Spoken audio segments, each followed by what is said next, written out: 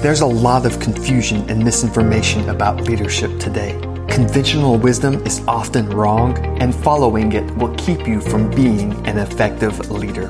This podcast is about moving you past conventional wisdom into what truly makes a great leader.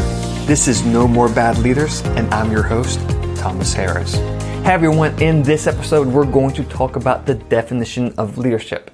And it's important that we talk about that, first of all, because definitions are important.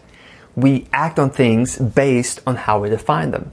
If you define your relationship with someone just based on how much TV you watch with them, then that's going to affect a lot about your relationships, and you probably won't have very good or healthy relationships if that's your one criteria, if that's how you define relationships.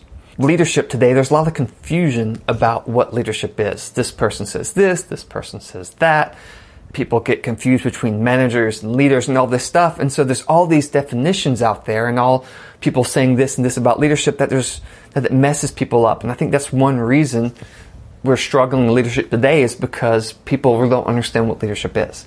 And they define it in so many ways.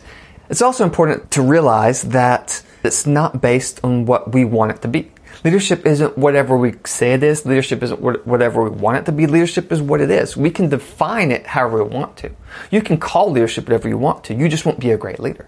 Sometimes people say, and I've heard people say, to me, leadership is, and they just fill in the blank. To me, leadership is solving problems. To me, leadership is making decisions. To me, leadership is empowering your people. And those are all great and good things and things you should do as a leader, but those don't define leadership. It's like me saying, to me, carpentry is measuring wood. To me, carpentry is sanding a board.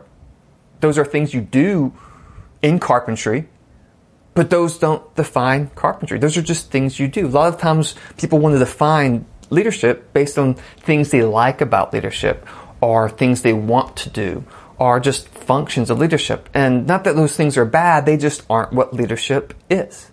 It's important we define it right. So what is leadership? How do we define it? Probably the best definition I've found, and I'm going to paraphrase it because he was kind of, the way he worded it was kind of wordy, and it was by Peter Northouse in his book, Leadership. Leadership is a process of guiding people through influence to the accomplishment of a goal.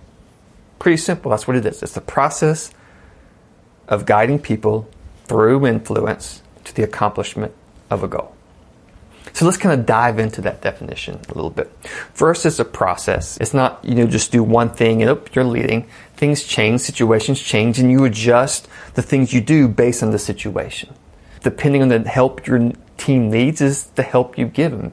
You don't just say, well, this is just me as leader, that's what I do. No, you adjust. It's a process. You change. And also, Peter Northouse pointed out that with the process, you're affected by your team and your team's affected by you. It's a process. And then you guide people, and you are leading people, guiding people toward a goal. You're guiding. You're not forcing. You're not coercing. You're not pushing. It's a willingness that they follow you. Does that make sense? You're guiding. Second, you're people. If no one's following you, then you're not leading. You're just taking a nice walk. You have to have people who are following you to be a leader. Then there's influence. It's similar with the guiding. Without influence, you can't lead. Because if you just use your position and authority to make people do something, then you're pushing them to do something. You're forcing, you're coercing. You're not leading them. You have to build influence with people and have them where they want to follow you. A good definition of influence, I know we're doing all these definitions. Influence is the relationship and respect that you have with and from your team or others that causes them to want to work for you and with you. So it's relationship, it's respect, it's trust that people have in you that causes them to want to work with and for you. It's a choice. They choose, they want to follow you as you guide them. That is a good definition of leadership that you can use and follow. It's the process of guiding people through influence to the accomplishment of a goal. Definitions are important, so let's make sure we define things well. I'll see you next time.